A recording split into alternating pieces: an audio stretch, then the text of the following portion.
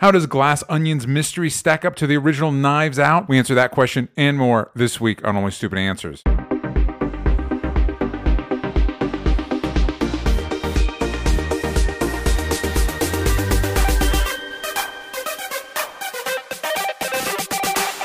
Hello, everybody, and welcome back to What We're Into. That's right. This is the Patreon exclusive show that Roxy and I do where we talk about all the things that we're into that can't fit in the main show. But here's the kicker. This version of What We're Into is actually going to go to the main podcast listening audience. So if you like hearing Roxy and I talk about movies like Glass Onion and shows like Atlanta and Andor and stuff like that, you're going to want to go over to patreon.com/onlystupidanswers. I, of course, am your host, DJ Wooldridge. With me, as always, is Roxy. Roxy, how are you? I am. How about swell today?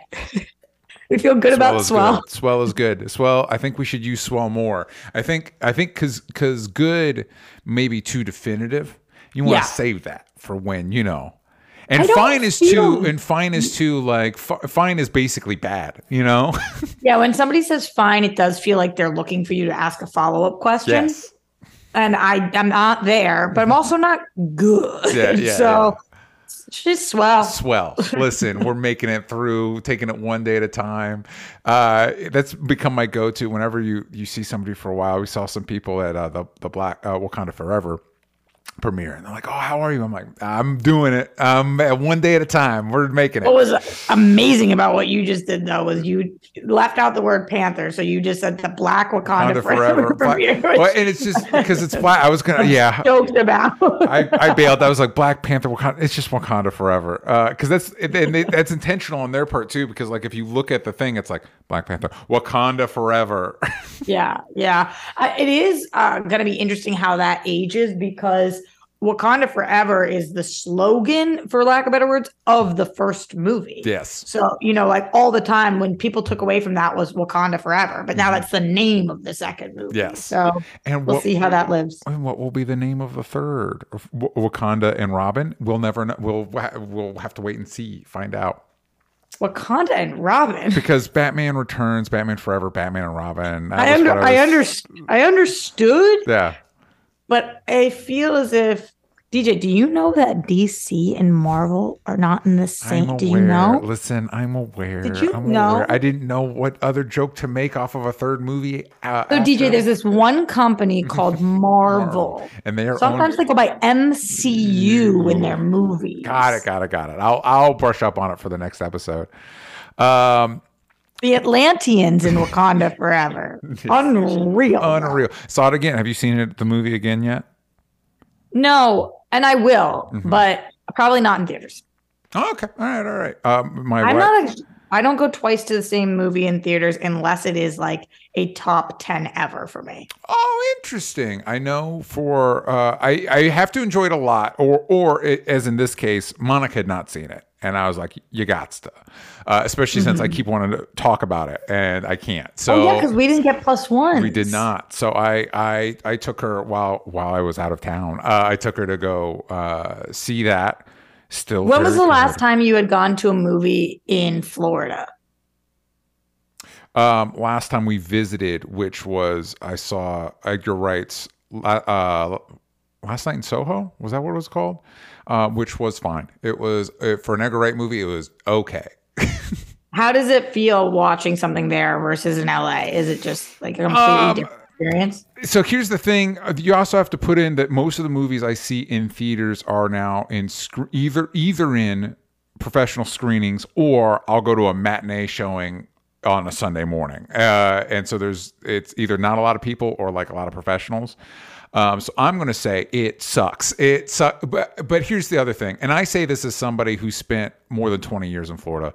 Florida sucks. Florida blows. I don't like Florida. And I'm reminded of that every time I go back. I'm like, oh man, this state blows, and they know it, and they love it. They love it. But it's a lot of people.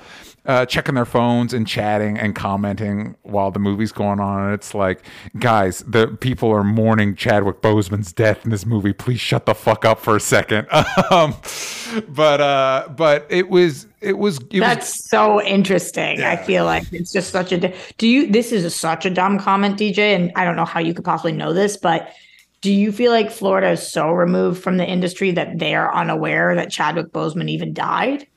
I mean, obviously, I don't know. Like general audiences, like if you're talking about non-industry people, no, yeah. I feel like you've got to on some level, right? Like some of the stuff we are just living in, immersed in, they wouldn't pick up on. But I feel like that one is big enough because then you'd go into this movie with some real questions. You'd be like, wait a second. Why'd they do that? The one thing I will say that's interesting, because I know Ryan Coogler talked about the original plan for the movie was still about mourning, but it was mourning the loss of time from the snap, the 5 years. And something I do like about this version of the movie is that you do not need to have watched Infinity War and Endgame. You could literally watch Black Panther and Black Panther 2 and you are fine. The main piece of information that happens between the two is not in any other, you know what I mean? Like the death of T'Challa is not in any other media because it happened in real life. And so you can go from one to the other I don't even think they mention Endgame. And that, which I actually think is productive. Although I was thinking about it and I was like, oh, you know what? I bet it was, because I was thinking about it after the movie. I'm like, the heart-shaped herb bit is so, it feels so intentional from the previous movie to this movie. And I don't know how it would have mattered if Chadwick Boseman was still around. And I think maybe what it would have been is Shuri, people mad or hurt that because T'Challa was snapped away, he was dusted, that they spent 5 years without a Black Panther. And so the maybe one of the core questions was, do we need a backup just in case? Because also the bit where the way they were, for people that haven't watched the movie yet, the way they bring back a certain character using the ancestral plane also feels like I can't imagine a version of this movie without that. So I'm wondering if even the original version had Shuri taking it. And just to allow that scene to happen. But anyway. Yeah, because you don't think that somebody could take it twice? What they get a little loosey-goosey with that because she's making one to save him. And it's like, but he already had, I don't know how this would help. He's already got it in his system. It's like, you can't give Captain America more super soldier serum. Like, I don't know. Yeah, but you know when we take it out of them so they can fight? Yeah, and then they bring it back. But I don't know if you would do it again to, you know what I mean, to like double up. And so I do know what you mean, but I think that they've played fast and loose enough that potentially because it's kind of implied when he's sick. But I think what would have happened is maybe T'Challa would have been captured by Namor, and so Shuri takes it to go save him, and that's how I wonder how T'Challa was going to be captured by Namor. And because we do have that bit that it happens with Shuri, you know what I mean? And so maybe... Yeah, but I feel like Shuri would have been captured by Namor and T'Challa would have been like... I think they would have... I think this is me entirely speculating that it would have been... We would have built up to basically ending the movie with two Black Panthers, with Shuri and T'Challa both being Black Panther. She takes it. And I don't agree. And you want to know something cool about that? We will never know, and it doesn't matter. Both those points are very true. And listen, we have a whole episode talking about Black Panther, although there is more to say. There's a lot going on in that movie. But this what we're into. We're going to be talking about a bunch of stuff. Specifically, Roxy got to see Glass Onion, the new Knives Out movie. I have got to see the finale of Andor. We both saw the finale of Atlanta, and I watched the first episode of Mythic Quest, not knowing that there are 3 episodes out, and so I'm still behind. I've seen the first 2. Oh, cool! Because and then Roxy, of course, watched a ton of other stuff. We'll see if we can get to that. But before we get into any of that, normally with what we're into, we don't do news, but this news is so of the moment that if we save it for later, it'll probably be dated the second we're done recording. And I wanted to talk to Roxy about what what's going on with Twitter, which really we know what's going on. Elon Musk thought he could do it better, and shocker, he could not. So he's basically speed running, destroying a company. How long do you think we're going to have Twitter, Roxy?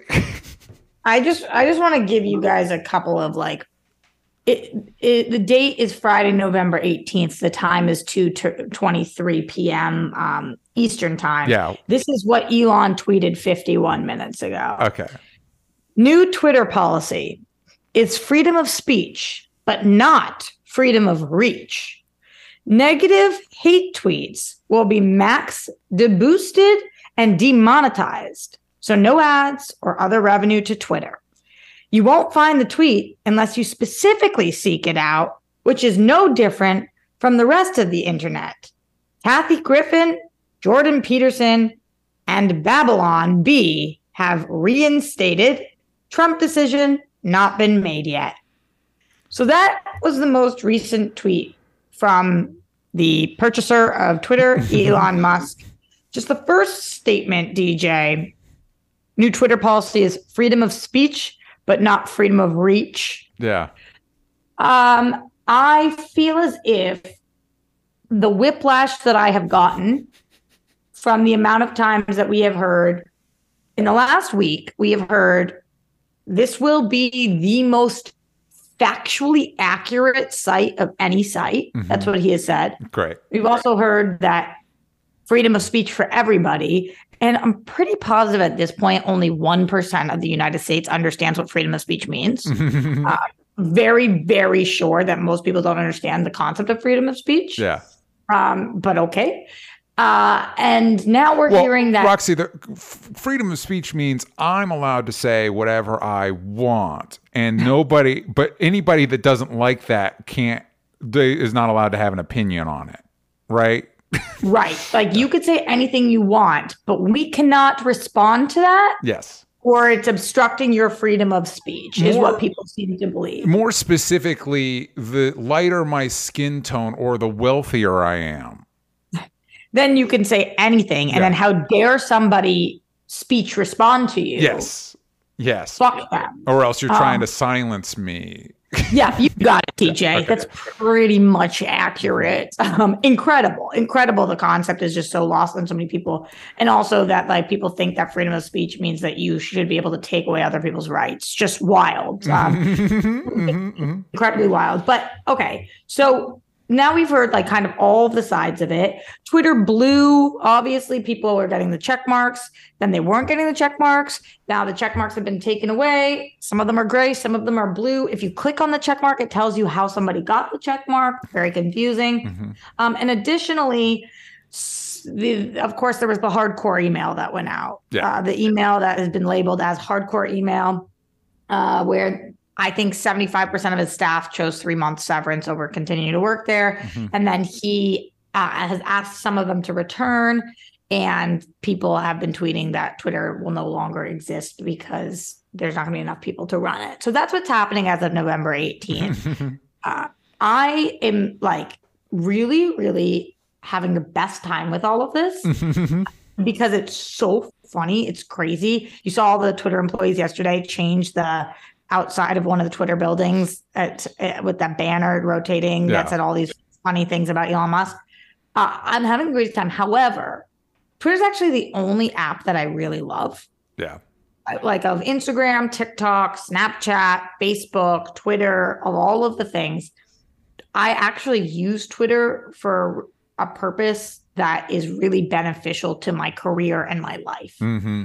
So, like in a way that I actually don't know that I can get across to some people, that Twitter has booked me a ton of work. Mm-hmm. Twitter has been able to get me interviews with people. Twitter has been able to allow me to promise to my supporters, this is me. Yeah. This is how I feel. Twitter has done, Twitter supplies me with news so I can stay up to date and figure out how to make the best shows for people. Twitter is actually like my most helpful, useful work and just everything life app. Yeah. So as much fun as I've had this week, it's actually really concerning what's happening because this is my livelihood and my life. I'm obviously just looking at this in a very selfish perspective for 1 second. Yeah. But I'm not the only one. No, like you're that. not. And it's like, I really don't want Twitter to go away. I don't know why you would spend $44 billion on something and be okay lighting it on fire, and then like trying to just watch the whole world burn. But it seems like that he is. It seems like he's genuinely okay losing $44 billion.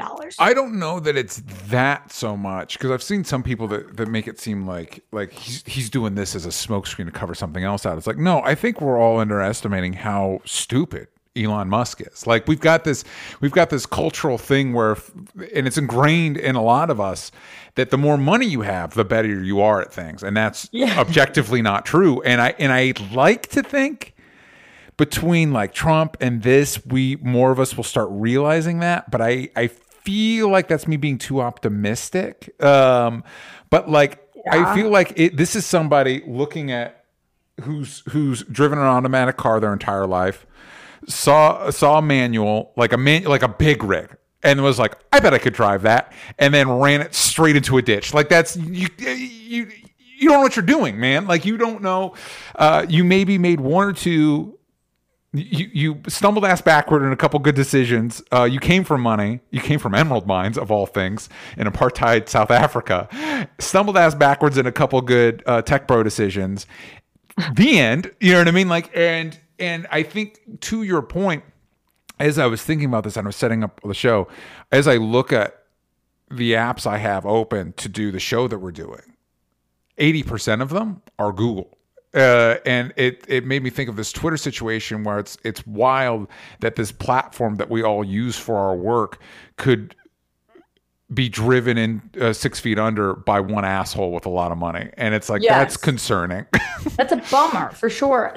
The one of the things that is giving me a lot of hope that Twitter will survive, though, is that we have to remember, although the face of it and the purchaser is Elon Musk, he clearly didn't shell out $44 billion by himself. The second largest shareholder is a Saudi prince. Mm-hmm. And Elon Musk does have responsibility to people, that he cannot just write this off as the biggest tax write-off of all time and go bankrupt. Like, he actually has to find a way to make this work, which is why I think we are seeing him do things like, oh shit, I fired people who I need to make this company run. Come back.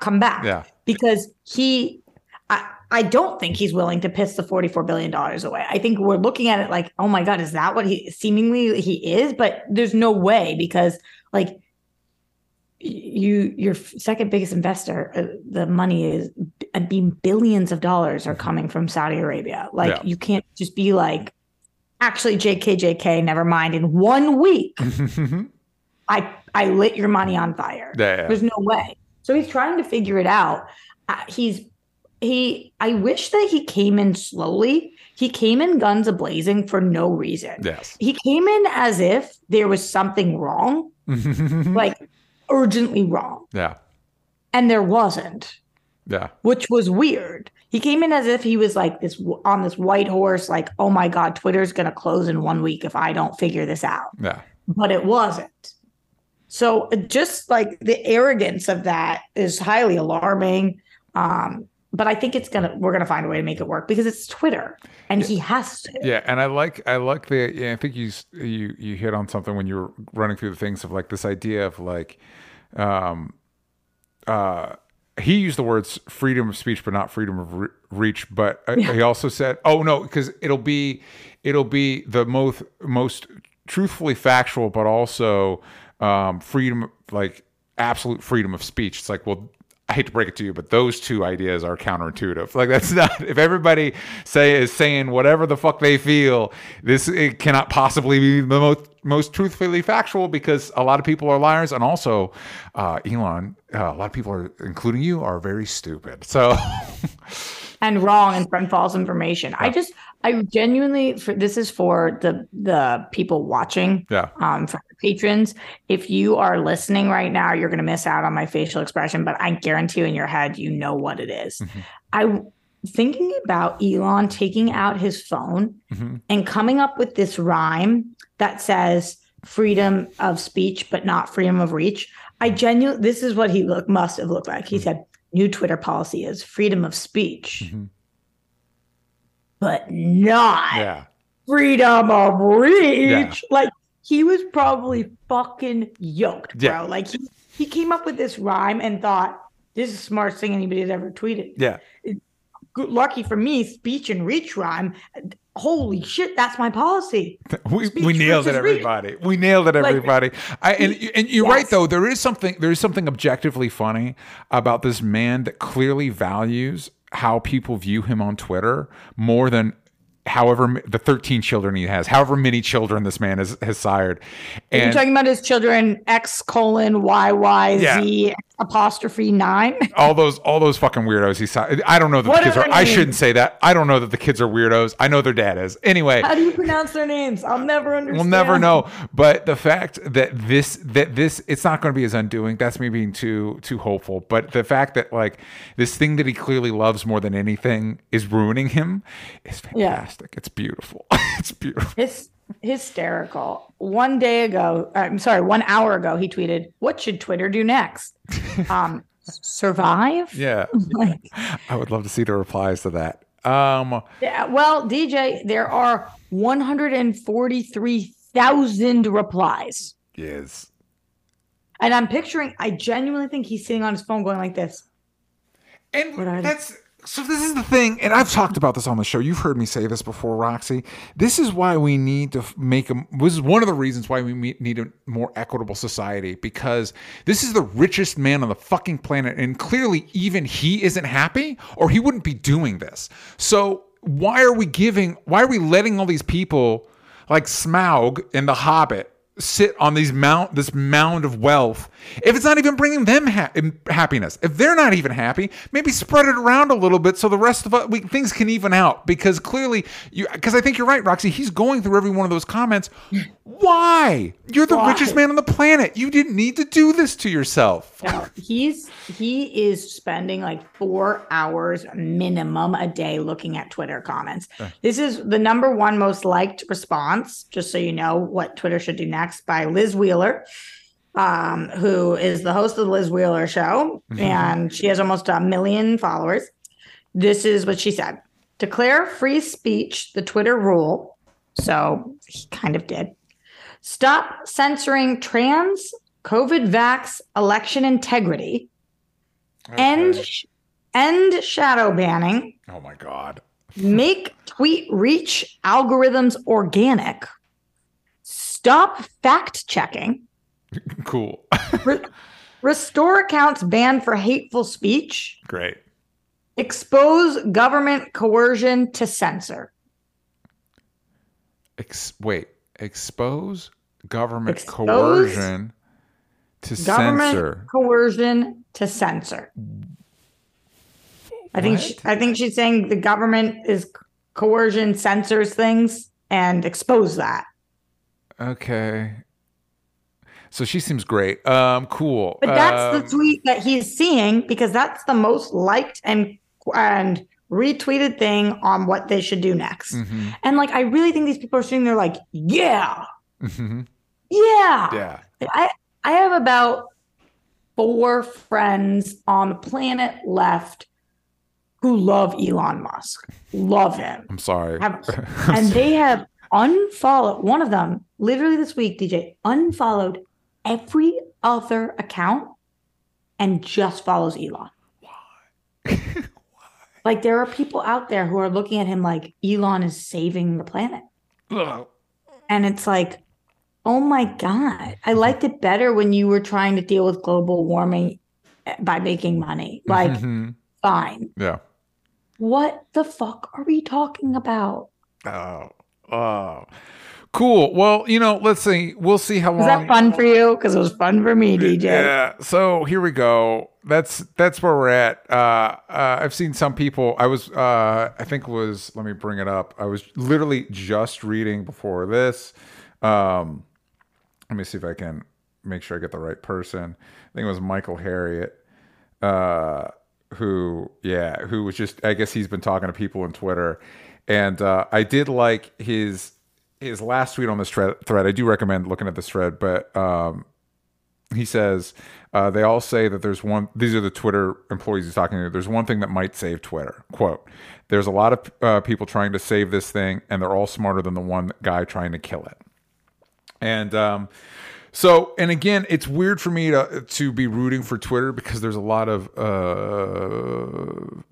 fascist bullshit on there. Rooting for Twitter is rooting for Elon right now. Yeah, which is yeah. But Roxy, as you pointed out, it's a great way to connect to our audience. It's a great way to connect to our friends. It does have a use, and if there's a way to emphasize the useful aspects and downplay the things that are bad, the bad misinformation stuff, I'm all for it. We'll see what happens. Bring back MySpace, I guess. This is a good time to go on an ad break, and we'll be back. For MySpace? Is it for MySpace? Here we go. MySpace this is your shot. This episode is brought to you by Shopify.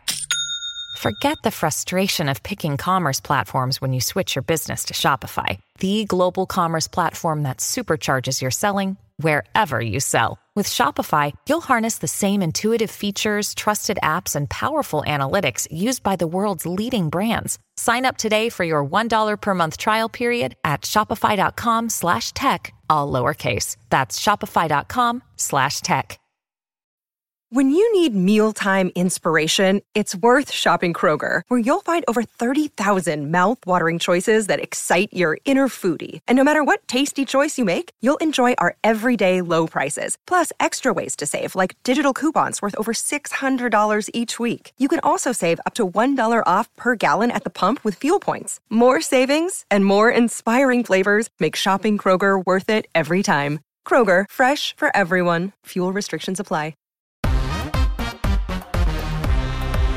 All right, we are back, and Roxy, you had an opportunity while I was out of town to go see the new Knives Out movie, Glass Onion, Knives Out Mystery. It is a Netflix exclusive. However, it is coming to theaters on the 23rd of November. I will probably see it in theaters. And that's the right call. Yeah, because I kind of wish, because I remember I think the only other movie I felt this way about was the last Coen Brothers movie, The Ballad of Buster Scruggs, and I watched it on Netflix. I'm like, that was amazing. And then I found out after the fact that it had been in theaters. I'm like, wait, what? Like, I could have seen this in theaters? What? I never saw it. I never saw that movie. Well, it's on Netflix. You can. It's great. Okay. I love it. It's an anthology. It's a Western anthology from the Coen Brothers. That's my fucking jam. And while I'm not, in my opinion, Rian Johnson is not even near where the Coen Brothers are, in my estimation. The fact that I know this is in theaters ahead of time, it's like, why the fuck not? I'm going to go see it in theaters. You know what I mean? Like totally. A month ahead of time. Yeah. So easy peasy. Right now on Rotten Tomatoes, it has a 92%. Glass Onion and Knives Out Mystery brings back Benoit Blanc for another wildly entertaining mystery, rounded out by an outstanding ensemble cast. And that cast includes Edward Norton, Kate Hudson, Dave Bautista, Janelle Monáe, Catherine Hahn, Leslie Odom Jr., Jessica Henwick, Madeline Klein, and a few other people that I saw on the IMDb, but I did not list here because I didn't know about them until I saw the IMDb, and I was like, "Ooh, maybe this was a spoiler." Without spoiling anything, Roxy, thoughts on the new Glass Onion? So the movie is so fucking awesome. It's insane. It's so good. But I think that there's a couple cool things that are going on here. Number one, if you guys don't remember, Netflix acquired the rights to this new Knives Out franchise.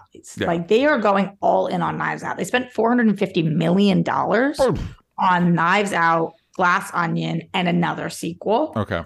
Possibly two others. Yeah. And watching this movie, so hearing that, I was like, what? Mm-hmm. Watching this movie, I was like, oh, okay. I feel like this was the right call.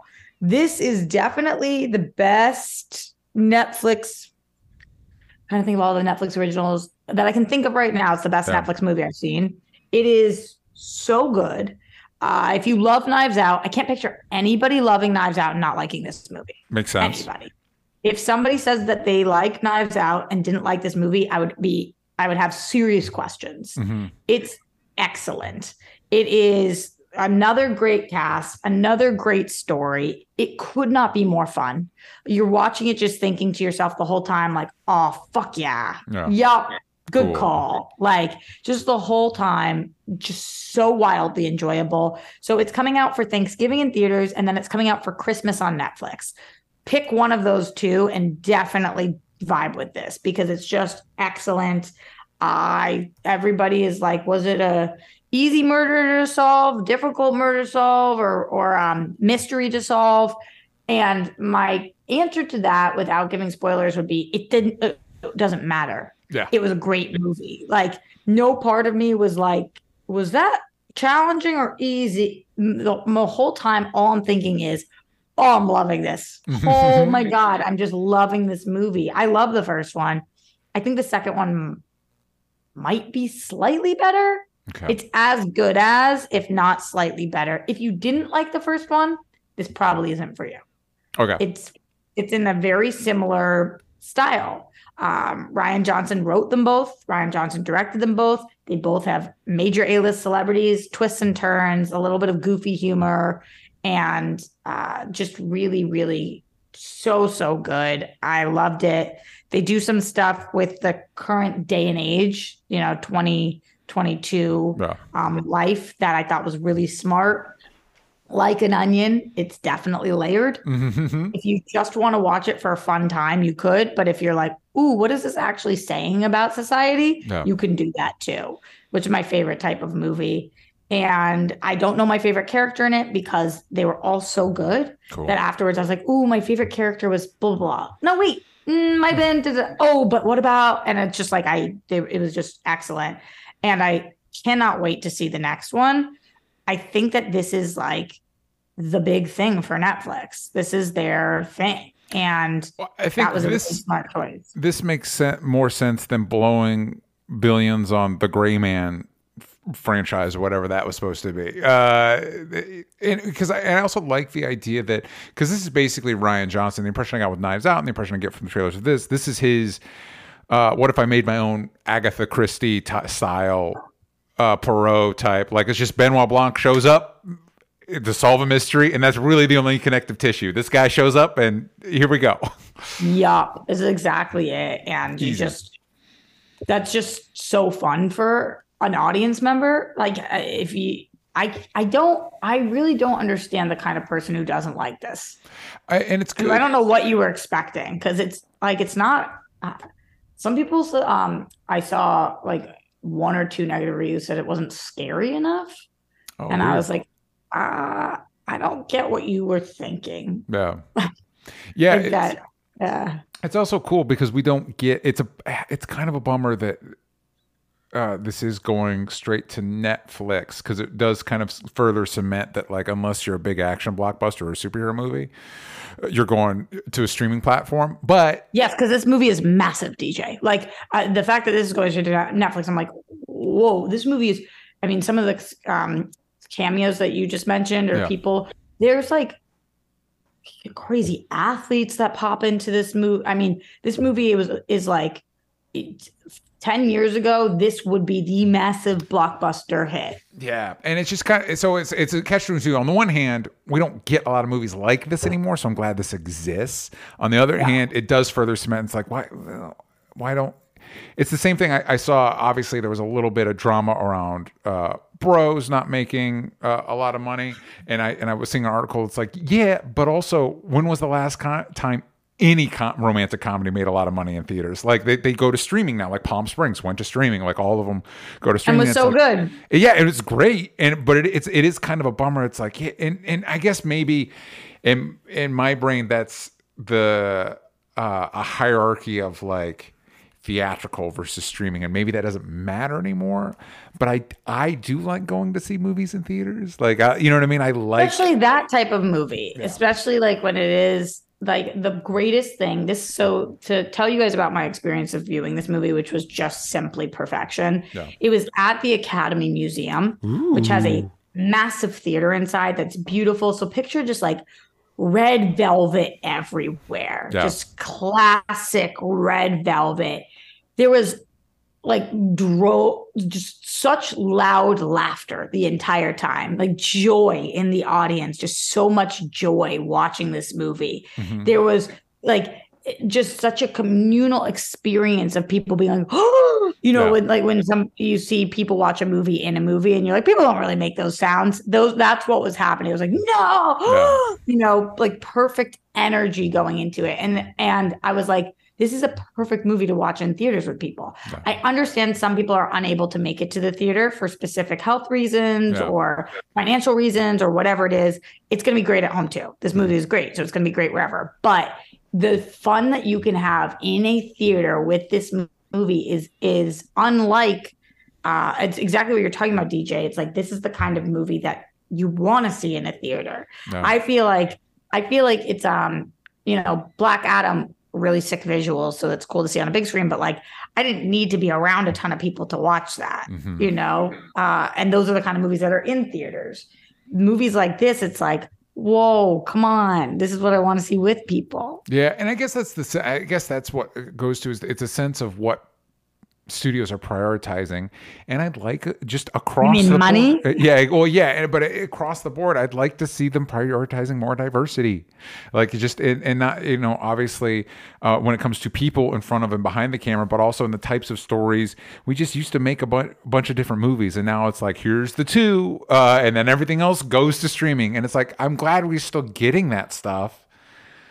But it makes me feel like y'all aren't prioritizing it, and that bums me out. Maybe you don't need to spend $1 billion on a movie and have it have to make $1 billion.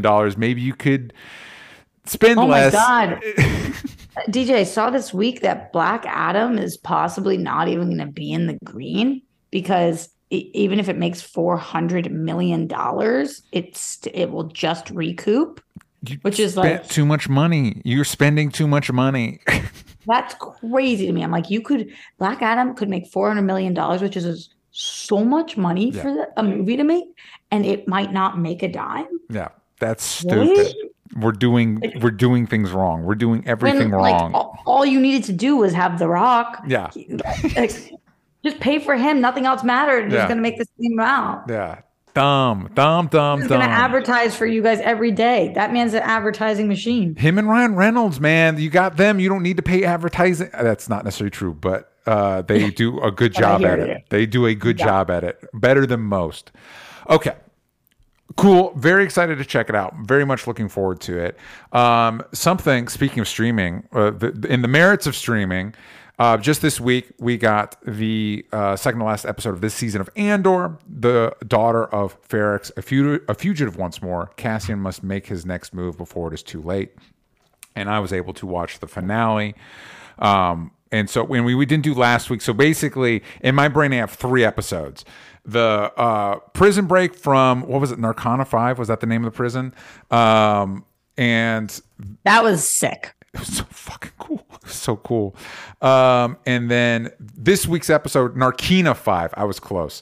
Were you? I think I was. And then this episode, and then I've seen the finale, which I can't say anything about other than it was fantastic, and I did cry. You cried? I have never been emotionally moved by any Star Wars, and that's just a me thing. That's not me making a statement about Star Wars. I just don't ever in life. No, I just never. It's the Star Wars stuff. I enjoy the original trilogy, but it never gripped. I liked it conceptually more than I liked any individual movie. I think I responded more as a kid. They were doing a lot of novels, like there was a Jedi Academy book, all that stuff that is now Legends and doesn't count. I liked that stuff more. I liked the concept of Star Wars more than any individual thing until Andor. Andor is right where I'm at now, is very much speaking to me. I found the finale incredibly impactful. But speaking of this week's episode, a couple things that stood out to me. One, those 2 little goober aliens that help Andor and his buddy that escaped from the prison. Awesome. Love them. Didn't need to turn on subtitles to know what the fuck they were saying, but they were great. I wish, if one note for Andor, do wish we had more aliens and droids, because that's a fun Star Wars thing. And every time that's exactly what I said DJ. Yeah. Wow. Okay, I'm on the right path. Yeah, and every time they do it, it's great. Every it's awesome. Love that. The meeting between for me, Roxy, on this show, and I'm interested in your thoughts. For me, it's like a neck and neck race between Andor and Luthen, played by Stellan Skarsgård, or who is the baddest motherfucker on the show.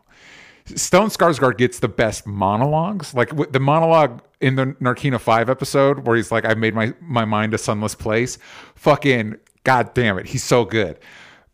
But the stuff that Diego Luna can do with just his face, like he doesn't get a lot of lines, but just Andor is such an observant character.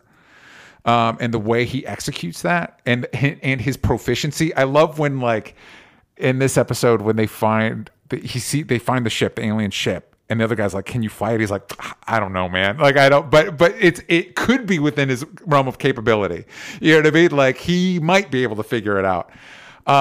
They're just cool. They're just cool characters, and that the Luthen ship and his escape from the tractor beam, that giant Star Destroyer tractor beam thing, so cool. It's so cool.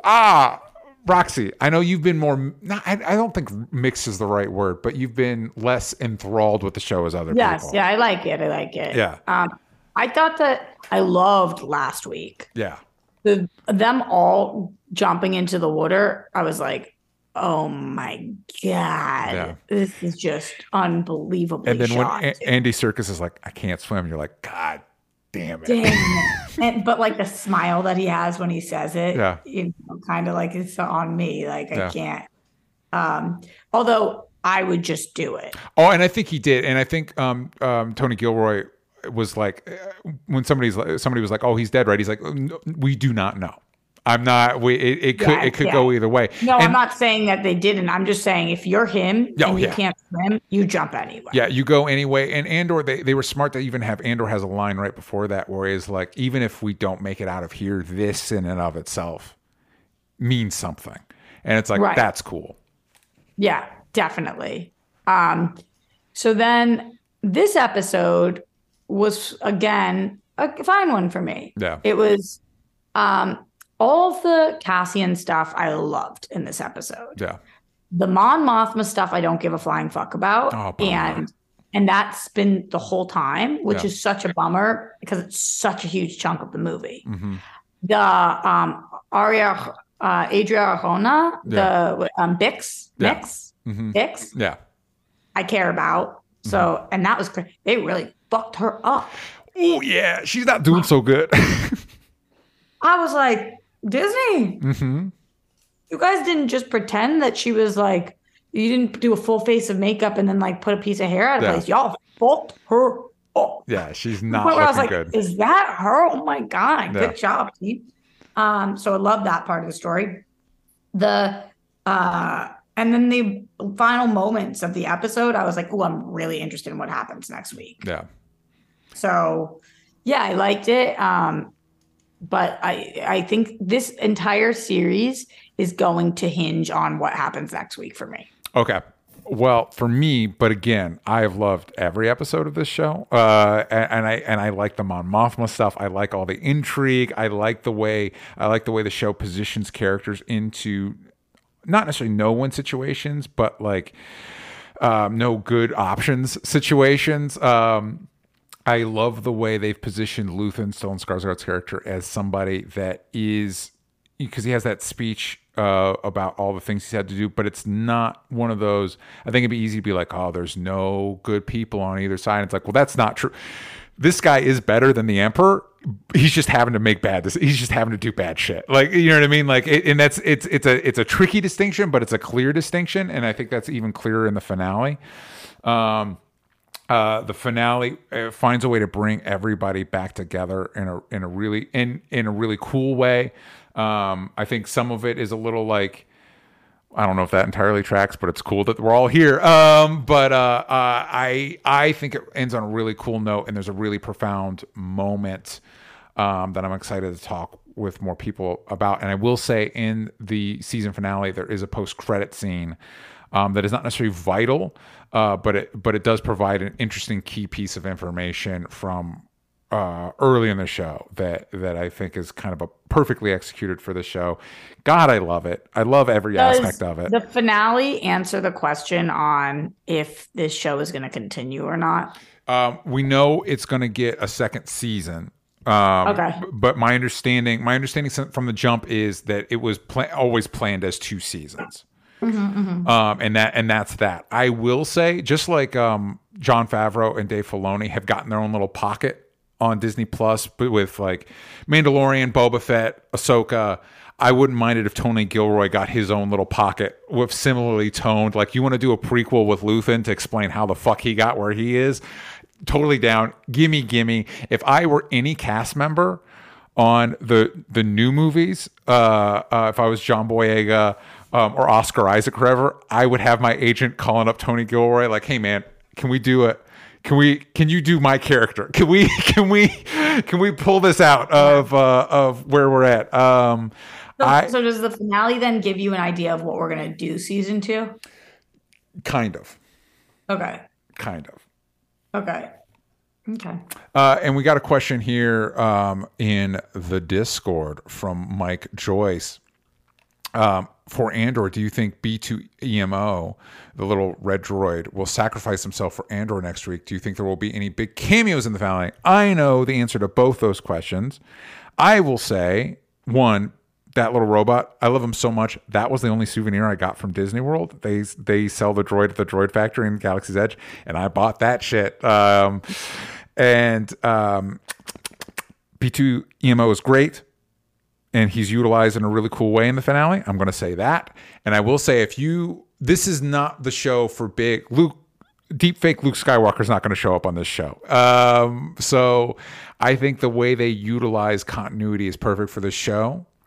So like mentioning the Emperor and stuff like that and not doing more than that. And I would leave your expectations there as far as big cameos go. Although, again, post-credit scene does connect events in this show to the larger events of what's going on at this time. So don't skip the credits. Also, don't skip these ads because that's how we make money. Another day is here, and you're ready for it. What to wear? Check. Breakfast, lunch, and dinner? Check. Planning for what's next and how to save for it? That's where Bank of America can help. For your financial to-dos, Bank of America has experts ready to help get you closer to your goals. Get started at one of our local financial centers or 24/7 in our mobile banking app. Find a location near you at bankofamerica.com/talktous. What would you like the power to do? Mobile banking requires downloading the app and is only available for select devices. Message and data rates may apply. Bank of America NA, member FDIC. We are back. And wanted to talk about, while I was out of town, the Atlanta finale dropped. Roxy, thoughts on season 4, episode 10 of Atlanta? It was all a dream. I took a little bit of heat on the internet for this one because I had said that this was seemingly, to me, and based on what the creators talked about, just another episode. Yeah. And I thought it was a good episode. Yeah. And I was happy to have at least part of our core 4 together for a chunk of it. And that was a good episode. If I hadn't known it was the finale, I would have had no idea it was the finale. Yeah. And it was good. And that they said as much. The writer's room said, like, we were like, how do we end this? How do we end this? How do we end this? And then finally, this was just like an episode. And we were like, oh, maybe we just end it with an episode, which is what it seemed like they did. Yeah. Which is fine by me. I really would love to see this show come back in 7 years. Yeah, I would like, what would I like? I feel like, and I hinted at this when we had a conversation about previous stuff, I like this episode. Like you, Roxy, I kind of wish this was kind of a great example of what I've been missing the past 2 seasons, which is our characters like the story and our characters. I think these past 2 seasons leaned heavily into the more anthology aspect of the show. And while it gave us good episodes and was interesting, in some ways it felt like watching one of the biggest artists in the world student films. And I think in my opinion, the show would have benefited from being more cohesive. The kind of the deep emotional attachment I feel from watching long running shows is it's like I like Atlanta from a distance. I can't connect with it in the same way because of the nature of the show. And I think for me, I think the best balanced season between the experimental stuff and actually doing a show is season 2. Looking at having 2 good seasons of show and having 2 okay seasons of a show make me feel like the show had great moments, but is overall just okay to me. I hear you. I think that our options for season 3 and 4 were having no show or having the show that we got. I think you're right. And if that is the case, then I will take the show that we got 10 out of 10 times because there were such great episodes in there and such poignant moments. And there was still so much that I was like, wow, fucking brilliant. But I wish that our options were what we got or what I wanted, which again, in life, you don't always get what you want, but was a show with Brian Tyree Henry, Lakeith Stanfield, Zazie Beetz, and Donald Glover together. Yeah. Every episode doing their thing. And when we got glimpses of that, there was like the stuff with in last season, the stuff with the her being accused, Zazie being accused of stealing, and her and Donald like possibly getting back together. But then I even remember when we were reviewing the show, you were like, oh my God, is she with Lakeith now? Like what's happening here? And then there was still a lot of great episodes too about Paperboy's performances and like all the blackface stuff in Germany or where I forget Amsterdam. Yeah. That was cool. And then this season, even the one-off ones that we did, like the goofy movie episodes, things like that, where I'm just like, oh my God, this is hysterical. But I genuinely miss that season 2 energy of having our core 4 and having the stories be about them. Yeah. And the show no longer was about that. The whole last season didn't even take place in Atlanta. Yeah. The previous season, I mean. Yeah. And the show now was kind of about telling the stories of different people. And they were interesting for sure, but it wasn't what I was hoping for. And that's okay. Yeah. And I still think the show is fucking great, but I do want it to come back in like 7 years, 5 years, whatever. They're all so fucking famous still. And like, where are they? I just think there's another season here. Yeah, I think I agree with you. And just to sum it up, I did like this episode, and I do think it connects in an interesting way, just because it is the finale, of the implication of like how much of what we've seen of the past 4 seasons is quote unquote real. Especially this season. This season seemed like when Earn is like climbing through tunnels at Checkers restaurants to find, you know what I mean? Like all that stuff. Some of it veered even more into abstraction. I'll be interested to, I think last year I revisited the first 2 seasons. I'll be interested to see, with some distance from my expectations, revisiting it. And seeing how I feel about everything. Because again, like episode to episode, there will be episodes that I really love. I was just, for me, I don't know, looking at it as a whole, if it holds together as much as I would like. But again, I might feel different in the future. I think is this the only episode with Lakeith in it in season 4? No, because the first episode. Yeah. But that was it. With the girl in the wheelchair. Yeah, but that was it, right? It was just the first and last episode? No, I think he made a couple other appearances. Let me look. Okay. Yeah, interesting. Well, as you look at that, but it was way more focused on Brian Tyree Henry. Yeah, and I think it's the best. Love. I think it's the best Earn stuff in the entire show. I think this is the most we've gotten out of Earn's character. Obviously, the whole show is Donald Glover's vision, but I think this is the most we've gotten out of Earn's character almost in the entire show, with him going to therapy and him choosing to stay with Van and all that stuff. Let's see. It says that so Donald Glover is 38 episodes, Brian Tyree Henry 37, Lakeith Stanfield 35, Van 30. Yeah. That's interesting. So it says in season 4, it says that he was in 10 episodes. Which wow, he got credit for 10. He's definitely not in 10 episodes. He got paid for 10 episodes. So he was he was definitely in the Most Atlanta, which is the one with the Verizon store and that whole situation. Yeah. He was in Streets on Lock, which I'm trying to remember. That's the one when they're he is in that one actually. Yeah. So he's in 1 and 2. Go for Broke. I can do this on my own time as well.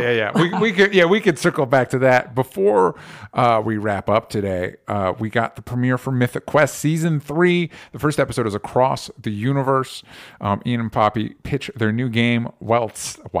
That's in the summary. Weird. David is left in charge of Mythic Quest. Joe assembles the gang for CW Celebration. We also got Partners and Crushing It. The only one I watched was Across the Universe because that's what I thought we had, and I didn't have time to watch the rest before the show.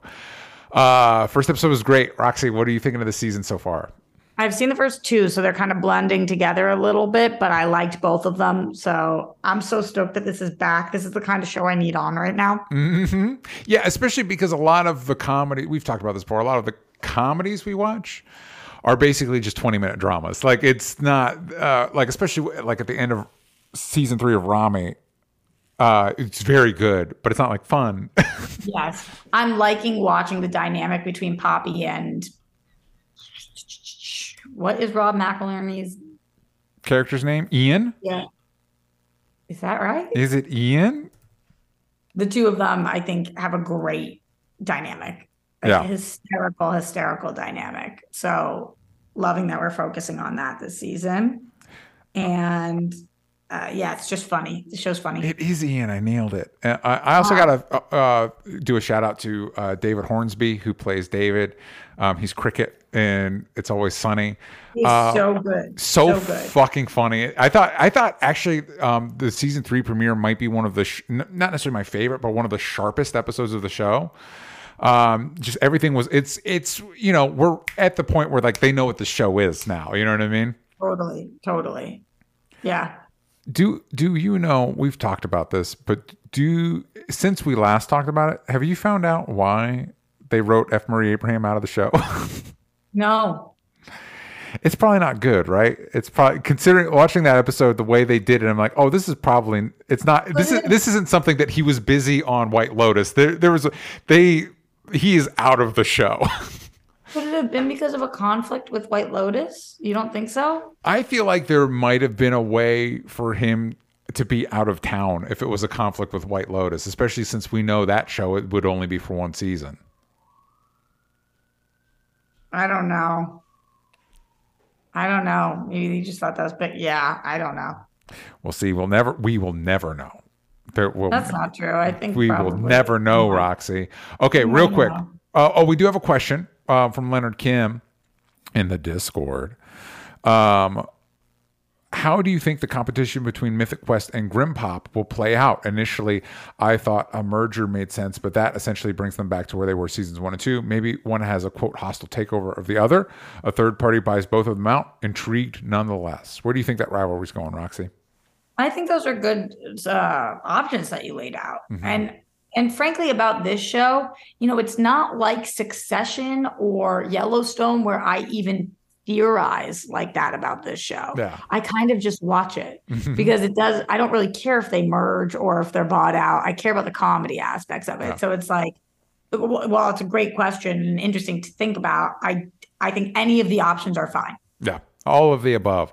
Last thing, Roxy, you watched a ton of stuff. We're going to have to catch up on some of it, but I did want to know. DJ, I was a hero this week. You were. I want to know about Blockbuster. This Blockbuster. This is the Netflix show, Blockbuster, right?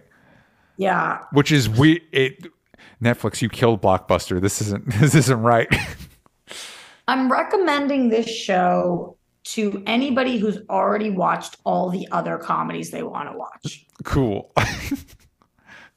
I think season 2 is going to be good. it's just not that funny. Mm-hmm.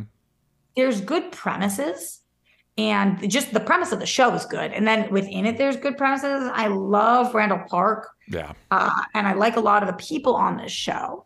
The writing needs some work. They need a joke, somebody to punch up their jokes. Gotcha. So if you can just watch this and kind of like, it's not anywhere close to as bad as season 1 of Parks and Rec. Okay. But if you can kind of like Parks and Rec season 1 this to be like, okay, I like the characters and I think that season 2 is going to get better, then I think this is for you. Gotcha. I binged the whole thing very quickly. It was definitely good enough. People are really not liking this. Oh, wow. And I get it. Gotcha. But I like it. I also want to shout out to Melissa Fumero from Brooklyn Nine-Nine. Yes. She is great as well. She's great on it too. They're very endearing characters.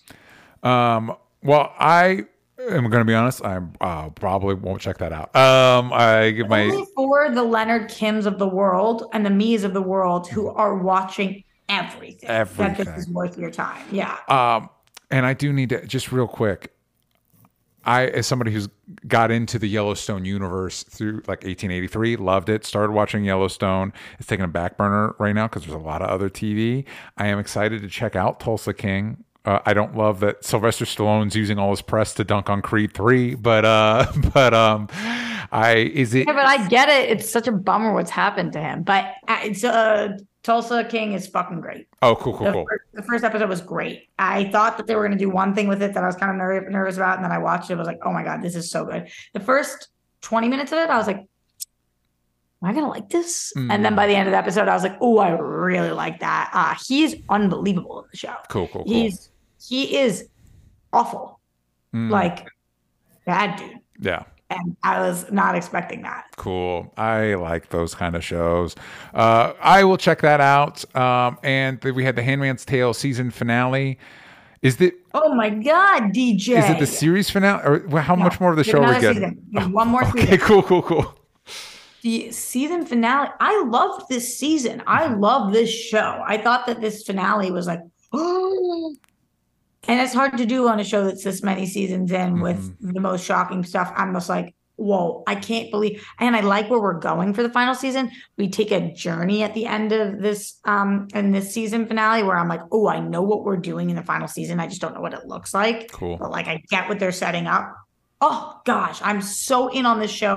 People fell off of it. They said that it burnt out. I don't agree. Cool. Well, then again, I still watch Grey's Anatomy and The Walking Dead. So see that take it for what it is. Glenn Caesar saying I watched Andor, Abbott Elementary, wrestling, NFL, NBA, 30 for 30, Yankees and Dodgers, an uncivil war. Abbott Elementary was hysterical this week. I'm not entirely. We are catching up. We just watched the Halloween episode, which was great. A new guy is playing God of War Ragnarok and Pokemon Violet. Haven't watched like anything. I'm going to check out both of those games. A new guy, I'll let you know what I think. Leonard Kim, again, watching everything. Blockbuster Manifest. God, my wife is watching Manifest. It looks awful. Sorry, everybody. It looks not good. People love it. People love that. It looks very not good. Anyway, Acapulco Warrior Nun, Titans. I need to catch up on that. Sex Lives of College Girls. Weird that is a show that has that title. It's good. I like it. Yeah. He's loving Mythic Quest. Mike Joyce, Abbott Elementary, Andor Sports, Batman the Animated Series, Batman Master Fantastic. He says, rip Kevin Conroy. God damn it. On my birthday of all days. God fucking damn it. Broke my heart. When I saw that on your birthday, I was just like, no. Murder. God, fuck. And then the day after, when my wife and I were flying on our honeymoon, is the day Robin Williams passed. Fuck, man. Anyway. On my birthday, Corey Monteith died, and I was like the biggest diehard Glee fan. Yeah. And I remember just being like, well, the day is fucked. Yeah. Like, jeez, man. Fuck, man. And Leonard Kim correctly helps us out. It's not Ian, it's Ian, which, yes. Oh, there we go. That sounds right. I kept thinking Ian doesn't sound right, man. Yep. All right. Roxy, what should the kids be looking out for? We just dropped our 2023 World Girls calendar, which the theme of it is magazine covers. We are so fucking stoked on it. It has taken us over 1,000 hours. Remember, we are a 3-person company, so that means anything you see, we designed. Any of the any Photoshop, any ideas, any of the dates, any of the implement, whatever it is, however it gets to your door, we are signed, sealed, delivered. Like it's all us. So we so appreciate your guys' support. You can purchase one at thewhirlgirls.com. Cool. You just go to our website, thewhirlgirls.com, then you can get this calendar. And it is definitely, it's so cool that it's our 3rd annual one because you can look back and see the other 2. It is super duper by far and away the best one we've done yet. Very cool. Awesome. Check that out. Links in the description. If you like this is the type of show we do over at patreon.com/onlystupid-answers. So be sure to check that out if you want to check these out early, if you want to watch them live, if you want to check out Spider-Verse and our other shows. I got it working on a couple new ones. So stay tuned for that. You can find me everywhere that matters. DJ Talks Trash. You can find this show at Only Stupid Answers, but on Twitter for as long as it exists. You got the vowels from stupid for as long as you can. For as long as it exists. And we'll see you all next time.